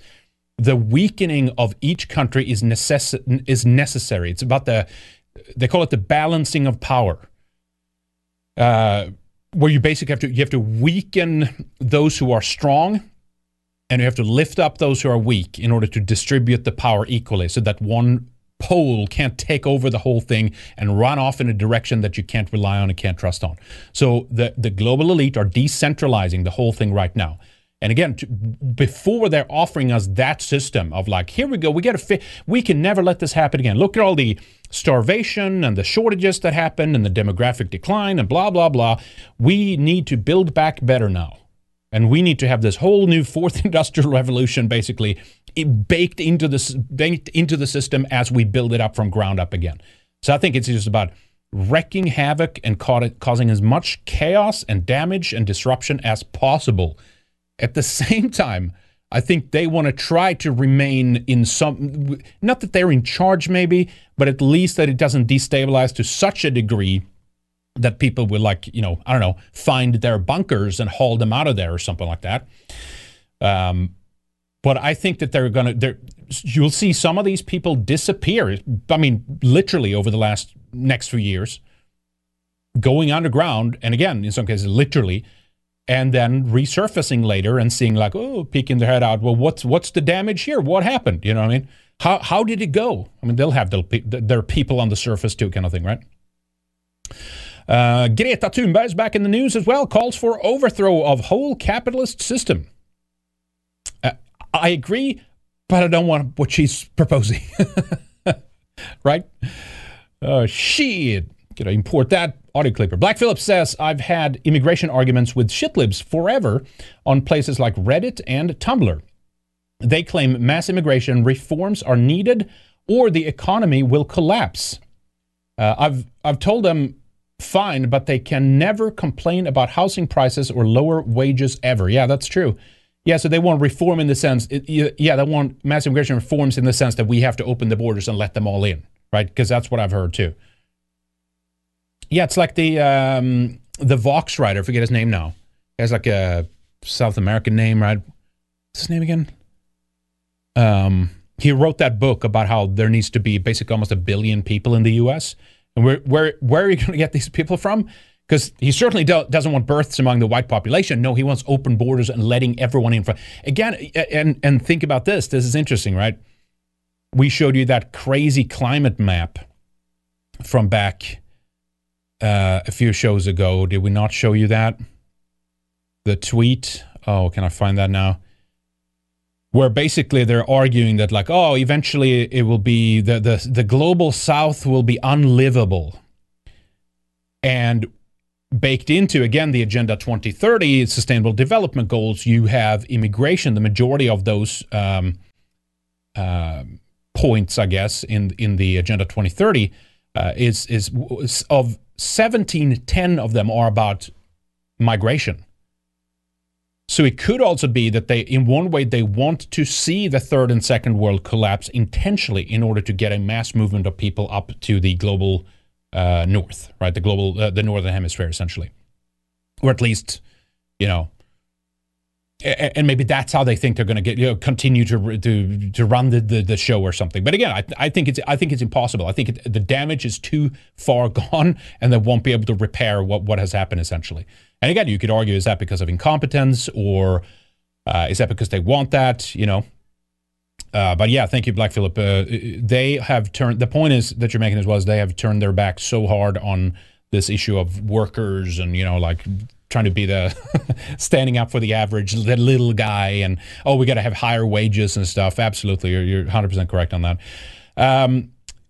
Other issue here too, of course, of why the supply chain is in big trouble: diesel shortages. I saw that Tucker covered it, so if you watch his show, you might have seen that too. But East Coast fuel markets are facing a diesel shortage. Mansfield is moving to the southeast to code red, requesting 72-hour notice for deliveries when possible to ensure fuel and freight can be secured at economic levels. That's the danger zone right there. And we have more on this. Fuel company warns of historic diesel shortage. A fuel supply company is warning of an impending diesel shortage impacting the southeastern United States, due in part to the low supply of diesel reserves. Mansfield Energy, which delivers more than 3 billion gallons of fuel annually in North America, said in a memo on Friday that conditions in the diesel supply market are rapidly devolving, and that the company expects several states to experience serious effects from the shortage. The announcement comes days after the Energy Information Administration reported that diesel reserves are at their lowest level since 2008. Big problem. Also, a very big problem. Diesel premium is the highest since at least 2005. The diesel shortage is getting worse. Its impact is on trucking, farming, mining, all the things that you need to run a civilization. That is being driven into the ground, essentially. We've talked about how Chinese demographics are bad. If you look at the little graph there, some people have been saying that they're overcounting their population, and it might be even much worse than it actually is. They might have overcounted 100 million people, some people are saying. And apparently this is true for their economy as well. There was a video out just a few days ago, actually almost a week ago, about China's economy is actually 60% smaller than we actually thought. It references a study from, do they have it in the description? No, they do not. Okay, anyway, there's a study that they reference in the video. Check that out if you want to find out more about that. It's just one of those small things of like, China's going to dominate and they're going to be running the show in the future. It's going to be China based and stuff like that. No, it's just demographically, it's over for China. I mean, she just overturned like the one-child policy. And the fact that this didn't happen sooner almost implies that like they wanted this to happen. I don't know. I mean, you couldn't have a worse guy looking after the Han ethnicity if you wanted one that you thought would be like pro-China and lifting them out and doing what's best for them and stuff. I mean, again, could it be incompetence? Sure, it's possible, I guess, to a certain extent. So demographics are bad in China. The economy is bad. It's basically a Potemkin village. It's a paper tiger. Down to the actual like way that they're building the damn infrastructure over there, right? We're actually seeing like it's just facades. It's just a facade. This is fake. It's a distraction. It's not going to get anywhere, right? But the evergreen scandal, the economic situation, the COVID insanity, the lockdowns, the zero COVID policy that they're running, and of course some people take that officially. There's like, oh, it's really serious. They have no option. That's the only thing they can do. Blah blah blah, which I don't buy at all. I think you have globalists running the country over there. As well, and they're in on it. So they are doing what's weakening them in the country. And, oh well, kind of thing. Over to the UK, census has been released. 1 in 6 people in England and Wales are first-generation foreigners. The number of people who were born in Romania grew by 576% since the previous census, from 80,000 in 2011 to 539,000 in 2021. 1 in 5 people in Swindon are foreigners in the UK. 1 in 3 people in Reading are foreigners. 1 of 2 people in London. Sorry, 1 in 2 people in London. What is that wrong? What is that? Or is that more than 1 in 2 people in 5 London boroughs are foreigners? That's what they mean. Now the coin dropped. Yes. Not a single area of the UK has become more English in the last 10 years. This area was the lowest level of foreigners in our nation. Where's he highlighting there? Oh, that right there. Okay, I see. There. Well, if you ever wanted a place to move in England, you got it on the map, folks. If you're pro-white, you got your area right there. Hopefully it's not just a bunch of shitlibs, though. That you got to take that into account, too. 40% of all foreigners came in the last 10 years, all under Conservative Party rule. There we go. And, of course, again, economy, replace the population, open the borders, neoliberal systems, got to continue, debt-based economy, print more money. It's like the U.S., right? That conspiracy that the birth certificates they are actually representative of like a value that the central bankers can put on you, essentially, right? You can borrow against that and stuff like that. And so they don't care about the quality of the people. They just want quality. It's like a damn farm. We're not the ones being farmed as white people. Maybe you could argue maybe they did that for a little bit, like after the Second World War or something like that, where as things were booming and whatever. But then they're like, yeah, I don't know about these white people. It's not that reliable. Can we merge them with some other group and kind of deracinate them from like their heritage and culture and ethnicity? Can we do that? Okay. All right. Let's do that. We'll start on that then. Okay. Super good. Double plus good. Let's do that. And now they're like farming people. The more, the better. But again, having said that, up to this point. So if you thought it was bad with the chaos that is slated to come in many of our countries, now it's going to be 10 times worse because of the demographic differences and the ethnic divide that exists in many of our countries as well. Anyway, he screenshots here the 2010 Conservative Manifesto, 2015, 2017, 2019 Conservative Manifesto, and they all have like legal immigration. We have net immigration back levels of the 1900s, tens of thousands a year, not hundreds of thousands. We need to pull back on it. And of course, what happened?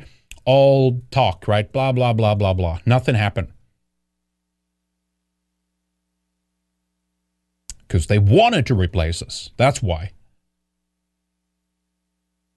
And now they got Rishi Sunak over there, the World Economic Forum guy. You think things will get any better under that? No, of course not. Absolutely not. Mr. Wright says on Odyssey, outsourcing technology to China's cheap labor resulted in less new inventions the Chinese can copy, so the wheel grinds to a halt. Yeah, to a halt. Yeah, exactly. And then you have interesting things like the chip restriction now that happened. There's so many things that we can't even bake into this one show, and I'm going to have to soon start wrapping up here, but there's like two companies that basically make the high quality superconductors. Is a Dutch company, and I forget what that's called now, AML or something like that. I forget what it's called, which basically, I mean, it uses like neon and things like this, and that, you know, the biggest producer of that used to be Russia. All that's pulled off the market. That's one problem. In Germany, the industry might come to a standstill because of the energy supply is drying up. Nothing's happening. This might shut down their industrial base over the next couple of years, maybe the next year. Short term, that is devastating. Long term, I hope that will be a very good thing for the German people. It'll be very painful, but that Band-Aid have to be ripped off. Do it now. Do it as quickly as possible. Get that off. Get them out of the comfort zone and get them mobilized to once again stand up for themselves and stand up for their own country. I don't know. Maybe they won't, but I hope that's what will happen here. But the other company there to make the super more advanced semiconductors is Carl Zeiss. They make the flattest surface on ever made, right? The flattest surface that exists anywhere, as far as we know, in the universe. It's a 1 atom deviation. They're making a flat mirror, essentially, that's being used to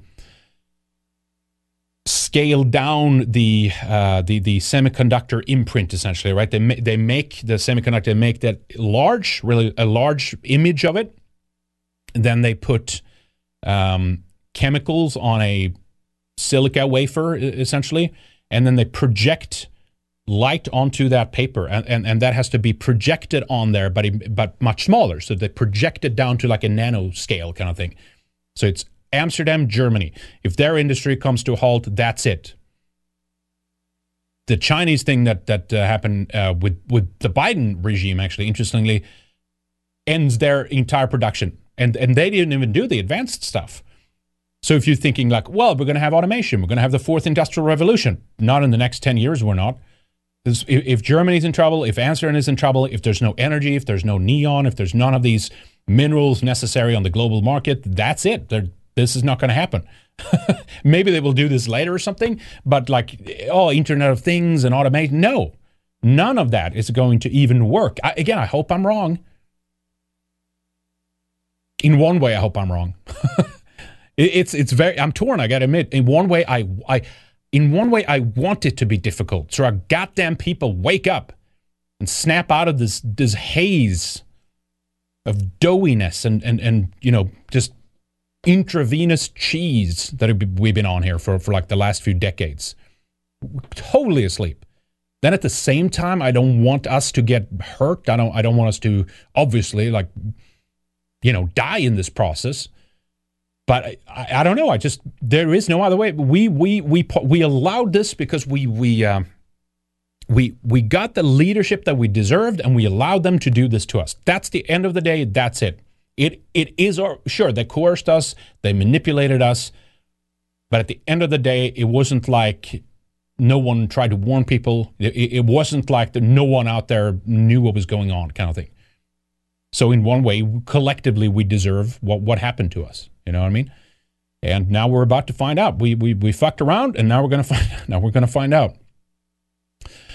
Finkelstein over on Odyssey. Thank you, sir. Appreciate the generous donation. Very kind of you. It says, remember who we are dealing with at the core. Rated G video, the Kvetcher. It's a link there. Thank you for that. I haven't seen that, I think. I might have checked. I'll check that out later because I got to start wrapping up, so I can't watch it now. Thank you for that. It's a short one, but if it's good, we can always share it later or play it later. Thank you, Kvetcher. Yeah, it's going to be very interesting in countries like Israel, the Belt and Road Initiative. All these things could, at least short term, will not. I don't see how they're going to pull any of that off. Right? I mean, it's like you had Netanyahu now being voted in Israel again, by the way. He's becoming the new prime minister over there. In case you didn't see that. speaking to what the Israeli equation is in all of this. And of course, some conservative, the Gateway pundits, is like, this is a welcome change. This is great. This is great. All right. Anyway, let's see here. Okay, maybe I can squeeze in 10 more minutes here. Now, there's a lot of things here that we're just don't have time for. I just have to pick this up in our next show, right? Yeah, here's more from the census. Check out White Papers on Telegram. They have a great channel regarding stuff. Basically going through the same. The data is unsurprising but shocking nonetheless regarding how many foreign people there are. I think it was even in rural areas. No, okay, anyway. Check out that. Very good piece.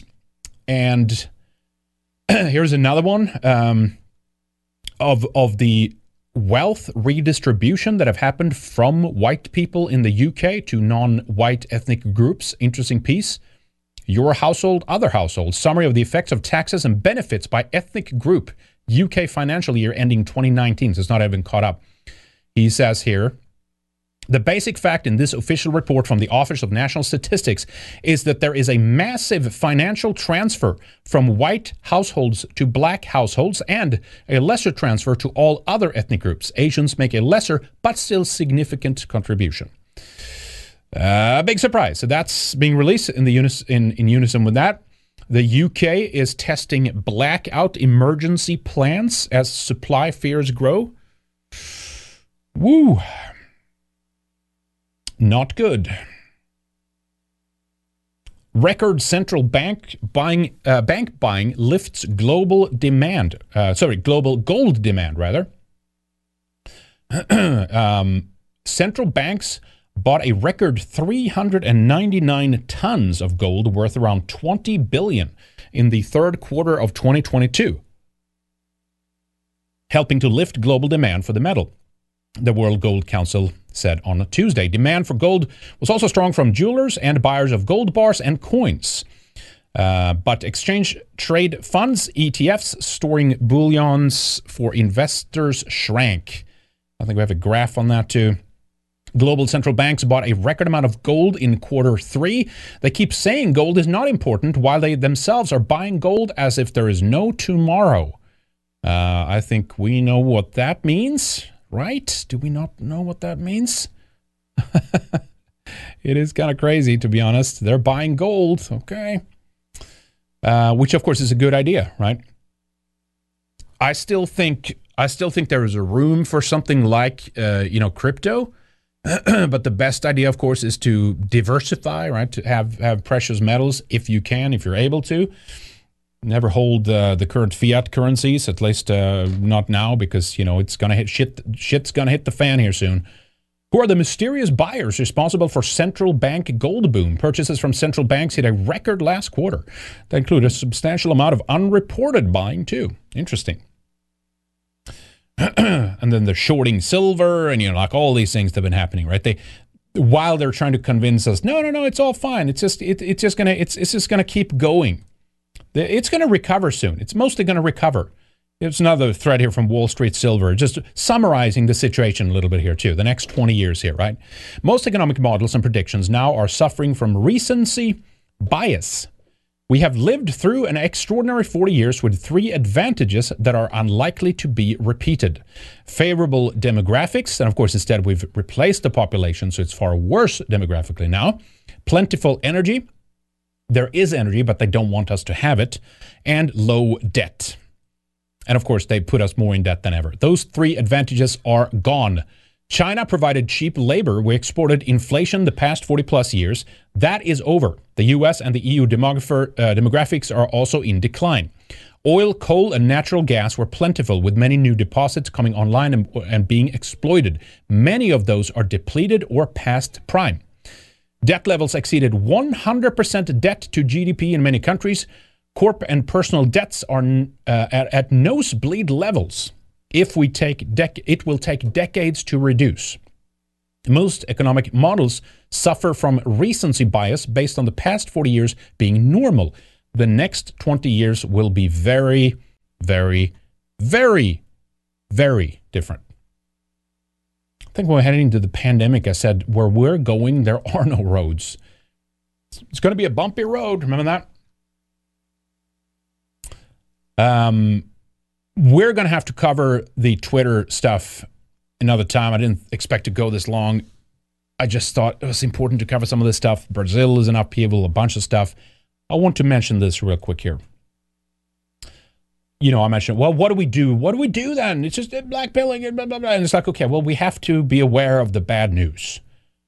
I'm not going to lie to you. I'm not going to give you false hope. There's no point in that. But at the same time, we never, I think, leave you hopeless. I've said before that I think this is a great opportunity. It's dangerous as hell. What is the number one thing you can do? There's some people that are like, well, we gotta try to take over the political system, or we gotta create groups like our own NGOs and academies and start educating people and paying for the education to place them in influential positions of like central banks and take over governments and all that stuff. And like, if people are driven to do those kinds of things, great, do it. The one thing you shouldn't do is to sit on your ass. The one thing you need to do is to do something. As far as I'm concerned, I think this system could be essentially over. If I'm wrong, then that's a great risk, because if all of us pull out of the system, you can end up with a far worse situation where none of us are influential anymore. So I'm not going to sit here and say everybody should move to the farm, out to a farm and you know, grow their own food, and that's that. I can't say that either, but I think there is a time and place for that. I think we have to have a multi-pronged strategy. As all things in nature, you try different methods and different strategies, different survival strategies, and one of them might turn out to be the successful one. One of them might win out. And we can't put all our eggs in one basket. We just can't do that.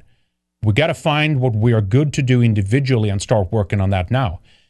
You know, but well, that's over. It doesn't matter. It's going to fall in cost before they sure. But if the collapse or the decline is somewhat manageable, and then they do manage to build back better, and us as Europeans, as white people, and even those, of course, if we're going to go down one notch as well and say those who are like even pro-white or pro-European, or have a positive, attitude towards white people, white advocacy, white positive people, right?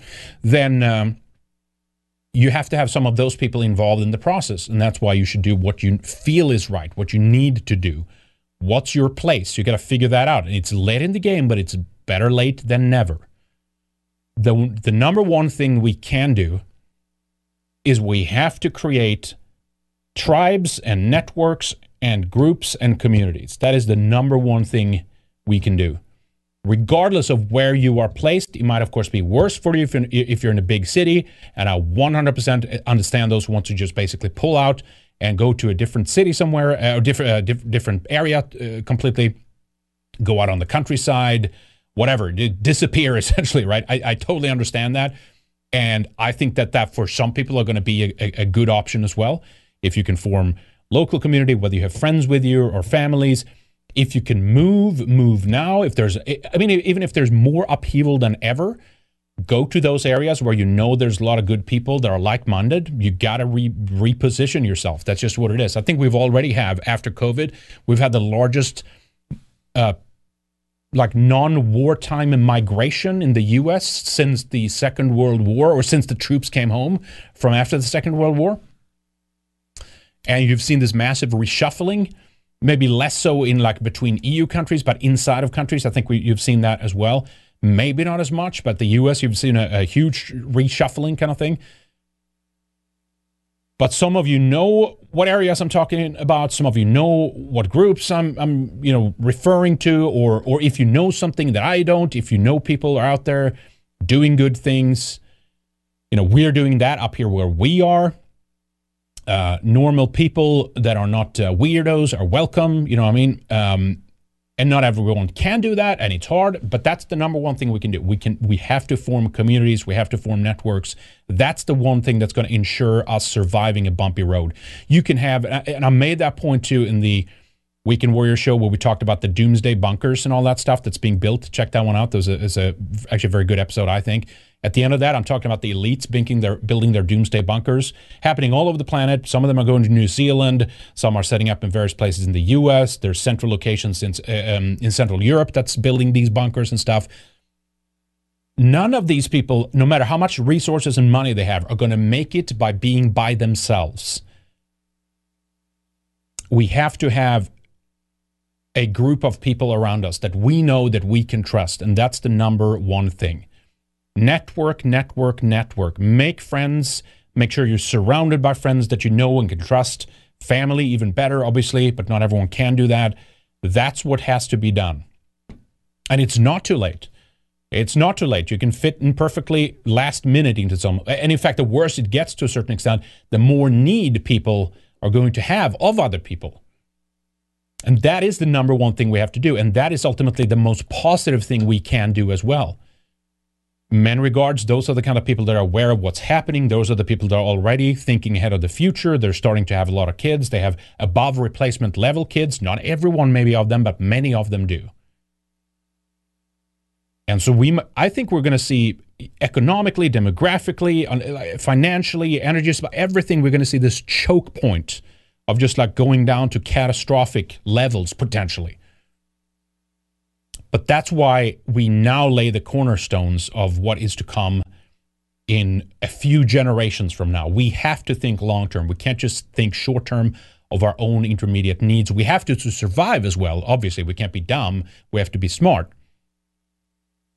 But you can't expect that you are going to see all the fruits of this right now. You basically have to turn into a selfless mode. And selfless in the sense that you have to think of your own people, your own tribe, your own group, of our people, of what is to come. What can we do now that will benefit them in generations from now? How do we do things now that makes them being ahead by that time? And part of that could very well be by being tapped into the systems that they seek to rebuild. So I'm not going to deny anybody that if that's what they feel that they want to do or can do, or groups that are interested in that. But I also understand those who are like, just, all right, pull back and just let the madness unfold out there in the world and the cities and stuff, you know what I mean? And let's see what happens, you know what I mean? Let's not wait, not be passive, but study and let's see what happens and how bad things actually get, because you could quickly turn into like a World War Z type scenario where basically you'll have hungry, angry zombies out there walking around, and you'll have utter chaos within a few days, essentially, in some of these city areas, if the trucks stop coming. So that is the white pill, and that is the good, positive aspect to this as well. That this system cannot prolong itself and continue to go as long as it has without any consequences. The consequences were coming one day or another anyway. It's happening now.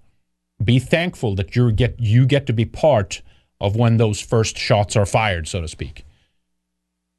Of when the starting point, when the beginning of the end is starting. You are part of a time when the ashes are being made from where the phoenix will rise. That's how you have to view this. And that's why it's an important time. That's why your role in this is important. That's why you're watching this right now has a role to play. Otherwise, you wouldn't find yourself in this position. And you have to take heed of that. You have to pick that up. You have to carry that torch. You have to take that responsibility, because no one else is going to do it. You can't sit around and wait for someone else to show up and do this for you. Okay? So that's the positive message that I have, and that's the solution to this. One person will never be able to solve this. It's too big. It's too powerful. It's too impossible in the current configuration of everything for one of us to solve.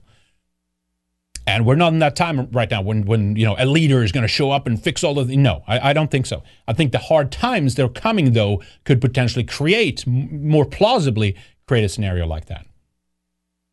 And again, thank the gods, thank God, thank nature, thank whatever you have to thank that we're in that time right now. because it's a privilege and a pleasure and an honor to be in those times right now. So anyway, I want to thank you for watching. Hope you enjoyed the show, ladies and gentlemen. We're going to wrap up right there. Thank you so much for joining us, and thank you so much for your support. We cannot do this without you, so let me do my little shameless plug here at the end. If you like our show, if you want us to continue, you have to support us. You can do that at redicemembers.com. Get a membership. It's only $10 a month. You can get a longer sub as well. If you get a 2-year one, it's 35% off, something like that. It gets cheaper per month.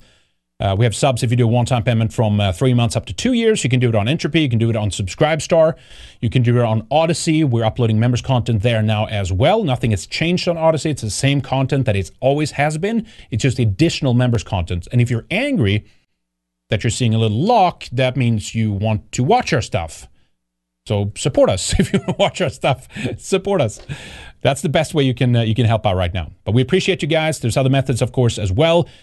We are also, of course, seeking to get some executive producers our way. This will help us even more to expand. So I want to thank our executive producers, T. Lothar Stoddard, V. Miller, Resin Revolt, Good Luck Lap, Jake, Red Pill Rundown, Chalky Milk, French 47, Mark Smith, No One Jeebs, President Ubunga, Kvetch Me If You Can, and Mongoose. Thank you, ladies and gentlemen. Appreciate you. Also, producers today is Mr. Walker 696, Johansson, and Leroy Dumond. Thank you, guys. We appreciate you. You can get an executive or a producer tier over at Odyssey. And in fact, I think we recommend that more now than Subscribestar. Because they do have actually better fees than Subscribestar. They kind of gouge us over there, so more comes our way and less for a third party, a middleman. So that's one thing to consider. So odyssey.com/@RedIceTV. Producer tier or executive producer tier over there. Always write to us if you sign up for one of those, so we can kind of get you into the little rotation here at the end of our shows and videos, and throw out our thanks to you. You can also do it over in Subscribestar, and we certainly won't stop you if you want to do it over there, whatever is convenient for you guys.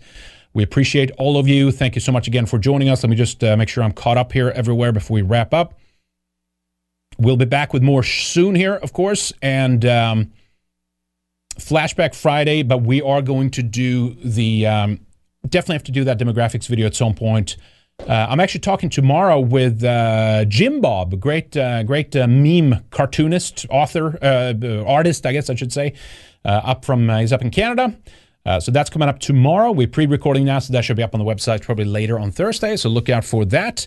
Otherwise, I think we're caught up, ladies and gentlemen. Thank you, everyone over on Odyssey for joining us there. Thank you, everyone over on Entropy Stream. We appreciate all of you for your support, whether you're super chatting or if you're a member. We'll be back, of course, as usual, as I said, with more soon.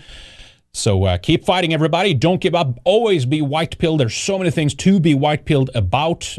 Be thankful that you're living at this time right now. You can see all of this shit come down. All the stuff that over the last few decades just have created this horrible scenario for our people is just crumbling before our very eyes. It's hard, but it'll be very, very good. So be thankful. We'll see you guys soon. Keep fighting.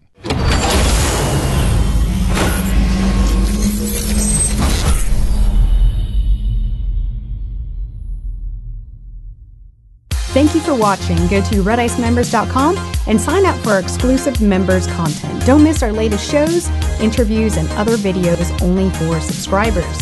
You can also become a member by signing up at subscribestar.com/redice. Get full access and help support our work. See you on the other side.